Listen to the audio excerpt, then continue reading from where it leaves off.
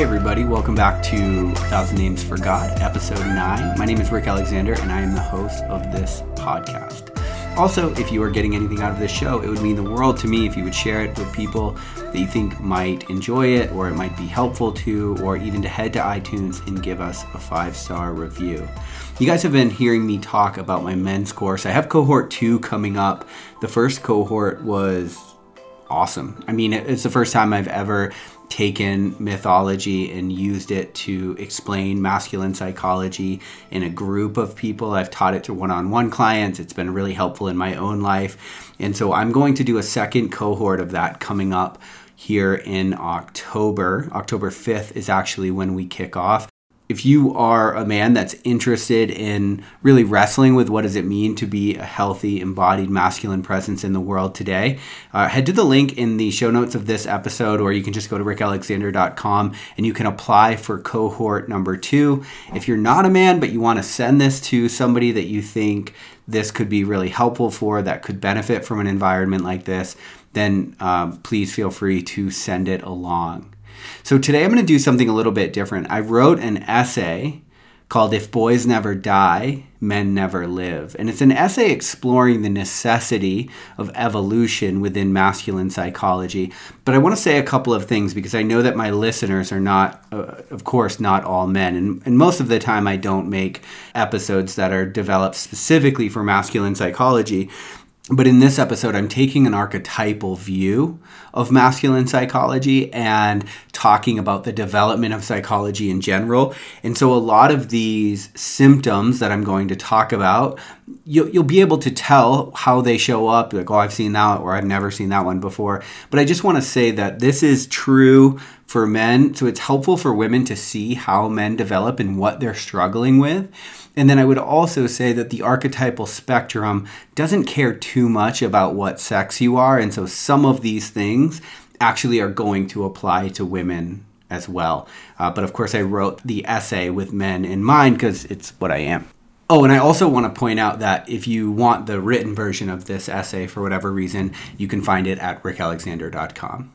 So the goal of this essay is to highlight the expectations and nature of a man's life if he does not undergo the development and transition into a more mature psychological structure.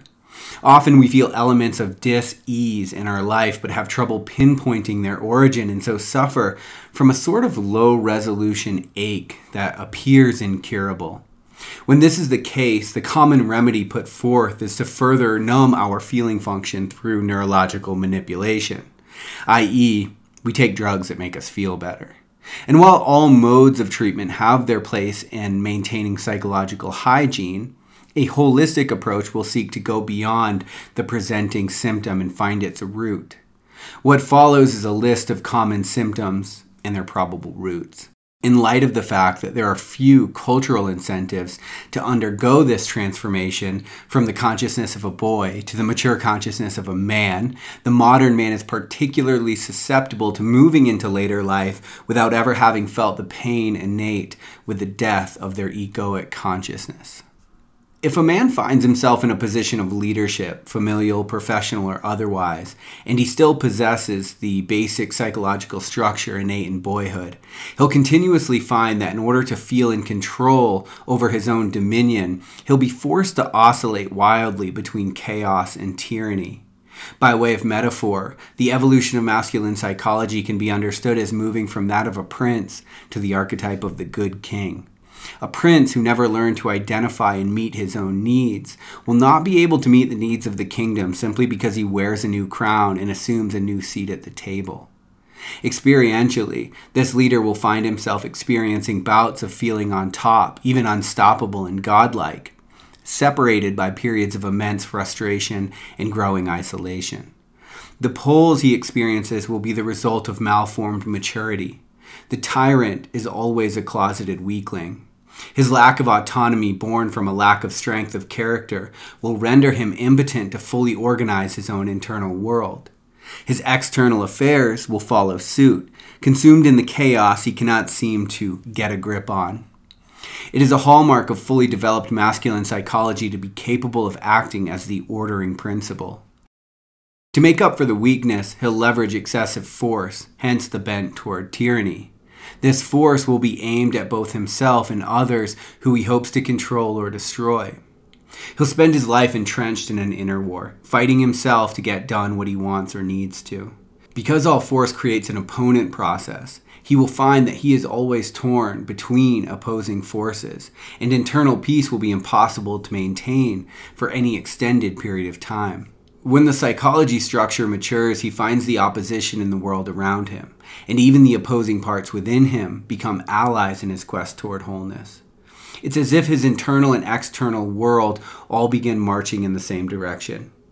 If he gets into a position of considerable power in this state, he'll constantly try to vanquish what he deems as the other in the world, unconsciously hoping that it will allow him to tame the other in himself. The other in himself, psychologically speaking, is anything in himself that he finds utterly unacceptable and is unwilling to face. Character defects will be swept under the rug or hidden behind his persona. Others will see them, often quite easily, but he will not. The boy who grows old must remain in willing ignorance in order to preserve his own picture of himself. What he does not face in himself, he will find over and over again in the world. In this case, rather than fulfill the purpose of his life as a unique individual and accomplish on earth what only he is uniquely positioned to do, his life story will amount to chasing ghosts and boxing with his shadow. Author John Eldredge, in his book Wild at Heart, asserts that deep in his heart every man longs for a battle to fight, an adventure to live, and a beauty to rescue. If said man has not undergone the death of his boyhood worldview, the various battles he fights will be fruitless and meaningless.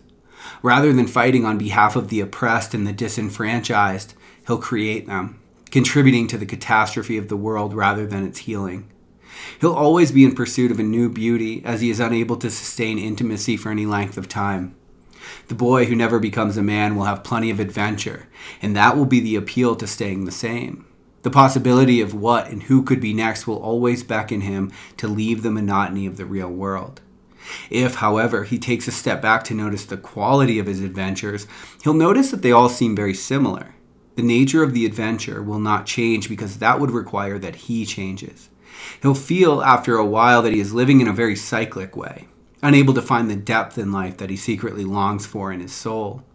The life of becoming and incarnating that he might have with Wendy will be continuously traded for the high-flying fantasies with Tinkerbell.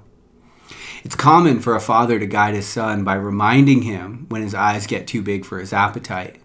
The father, in this case, acts as a grounding principle until the boy can internalize that grounding and learns to balance his capability and his enthusiasm. If, however, the boy does not go through the pain of sacrificing his endless potential for the commitment of his finite and limited everyday life, he'll find that his foundation will not be strong enough to hold the house that he desires to build in his dreams. As he recognizes the mismatch between what he can dream up and what he can actually incarnate, rather than accept the disparity and get on with the noble task of building his life despite its parameters, setbacks, and limitations, he'll retreat more and more into the fantasy in his mind. Every time the fantasy has an opportunity to touch down in real life, he won't be able to stand it. He won't know why, but every encounter that threatens to get too real or to tie him down will trigger a flight response. If he commits to his real life, he is simultaneously committing to his real death. The two are merely different sides of the same coin. One implies the other. The commitment will forfeit him the opportunity to spend his life sailing atop the clouds with the gods and all other beings that are free from the pain and limitations of an incarnated life. But what he does not know is that by not committing to his death, he has set himself on a course to experience one of life's only true tragedies, to have come all the way here to earth without ever having really lived. His inability to stay with the real will destine him to live what is called the provisional life. That is the feeling that one gets when they go through the motions, perhaps even check all the boxes that make them admired by others, and yet can't seem to shake the feeling that their life is passing them by. They see it going on in front of them, but cannot seem to grasp it or to taste its marrow. The ancients understood the need to place boys in the heat of initiation where elders could guide them into the death of who they thought they were and into who their life and community need them to be. They understood that an uninitiated boy allowed to masquerade and assume the roles of a man would threaten the stability of the entire village. The initiations functioned as a liminal space, liminal from the Latin limen, meaning threshold. As they cross through the sacred rite, the part of them that remained will have been purified by the heat of the passage. It's facing the heat of a man's life that allows him to properly temper his soul and make him characterologically fit to care for other beings in a benevolent way. The necessary ego death puts a man in touch with what is essential about him by stripping him of his exterior identification and sacrificing his earliest patterns of behavior. Only when a man relinquishes these patterns and bows to the guidance of that which is greater than himself can he begin to understand what he is doing here and why. The confusion and anxiety most commonly associated with modernity are caused by a separation from the essence, or that which is essential about us. That is to say, we suffer from our lack of connection to the soul. Disconnected, we'll chase everything, but feel the fulfillment of nothing. In a world where boys have been allowed to grow old without ever having transformed into men, the blame will be everywhere, but suspiciously, fault will be nowhere. The lack of ownership will make reconciliation between warring factions impossible, so conflict will be endless. Oppression will only grow more widespread because the strength and courage to stand up against tyranny will not have been developed. The disenfranchised among us will only grow in number, as those with the means to do something about it will be too selfish and too self-indulgent to care. Playfulness will be slowly siphoned out of culture because hiding within the boy who refuses to grow up is an increasingly harsh man. His cold, hard, and at times callous attitude will surface every time life demands he participate in reality. Over time, this part of his personality structure will grow and grow until the resentment of an unlived life consumes the lion's share of his thoughts. He won't frame it like this in his dialogue, though. Instead, everyone else will always be the problem that thwarts his happiness. It's a common mythic motif that when the king is sick, the entire kingdom suffers. If a man grows up unable to actualize his own potential, time will only take him further from himself. The result will be that he develops a sort of unquenchable homesickness that starts as a dull ache, but that enough time will turn into an existential agony. All along, the medicine he needs will be on the other side of the psychological death that he refuses to undergo. Doing so would require that he face the fact that life is a letdown in comparison to his fantasies. Not ultimately, but certainly in the short term. He'll have to grieve the fact that his highest hopes have never been manifested. The trade-off is that he gets to participate in the ongoing work of creation, which holds a future more meaningful than any fantasy the mind can conjure up. To get there, however, he'll have to come to grips with his own pain points, inadequacies, and vulnerabilities, no longer content to sweep them into the shadows. Until he comes to grip with his own suffering, he will be a liability to inflict suffering on others, which he will do both consciously and unconsciously, depending on his temperament. Only when a man owns his own faults, seeing them in the light of day, will he suffer enough to learn how to love properly.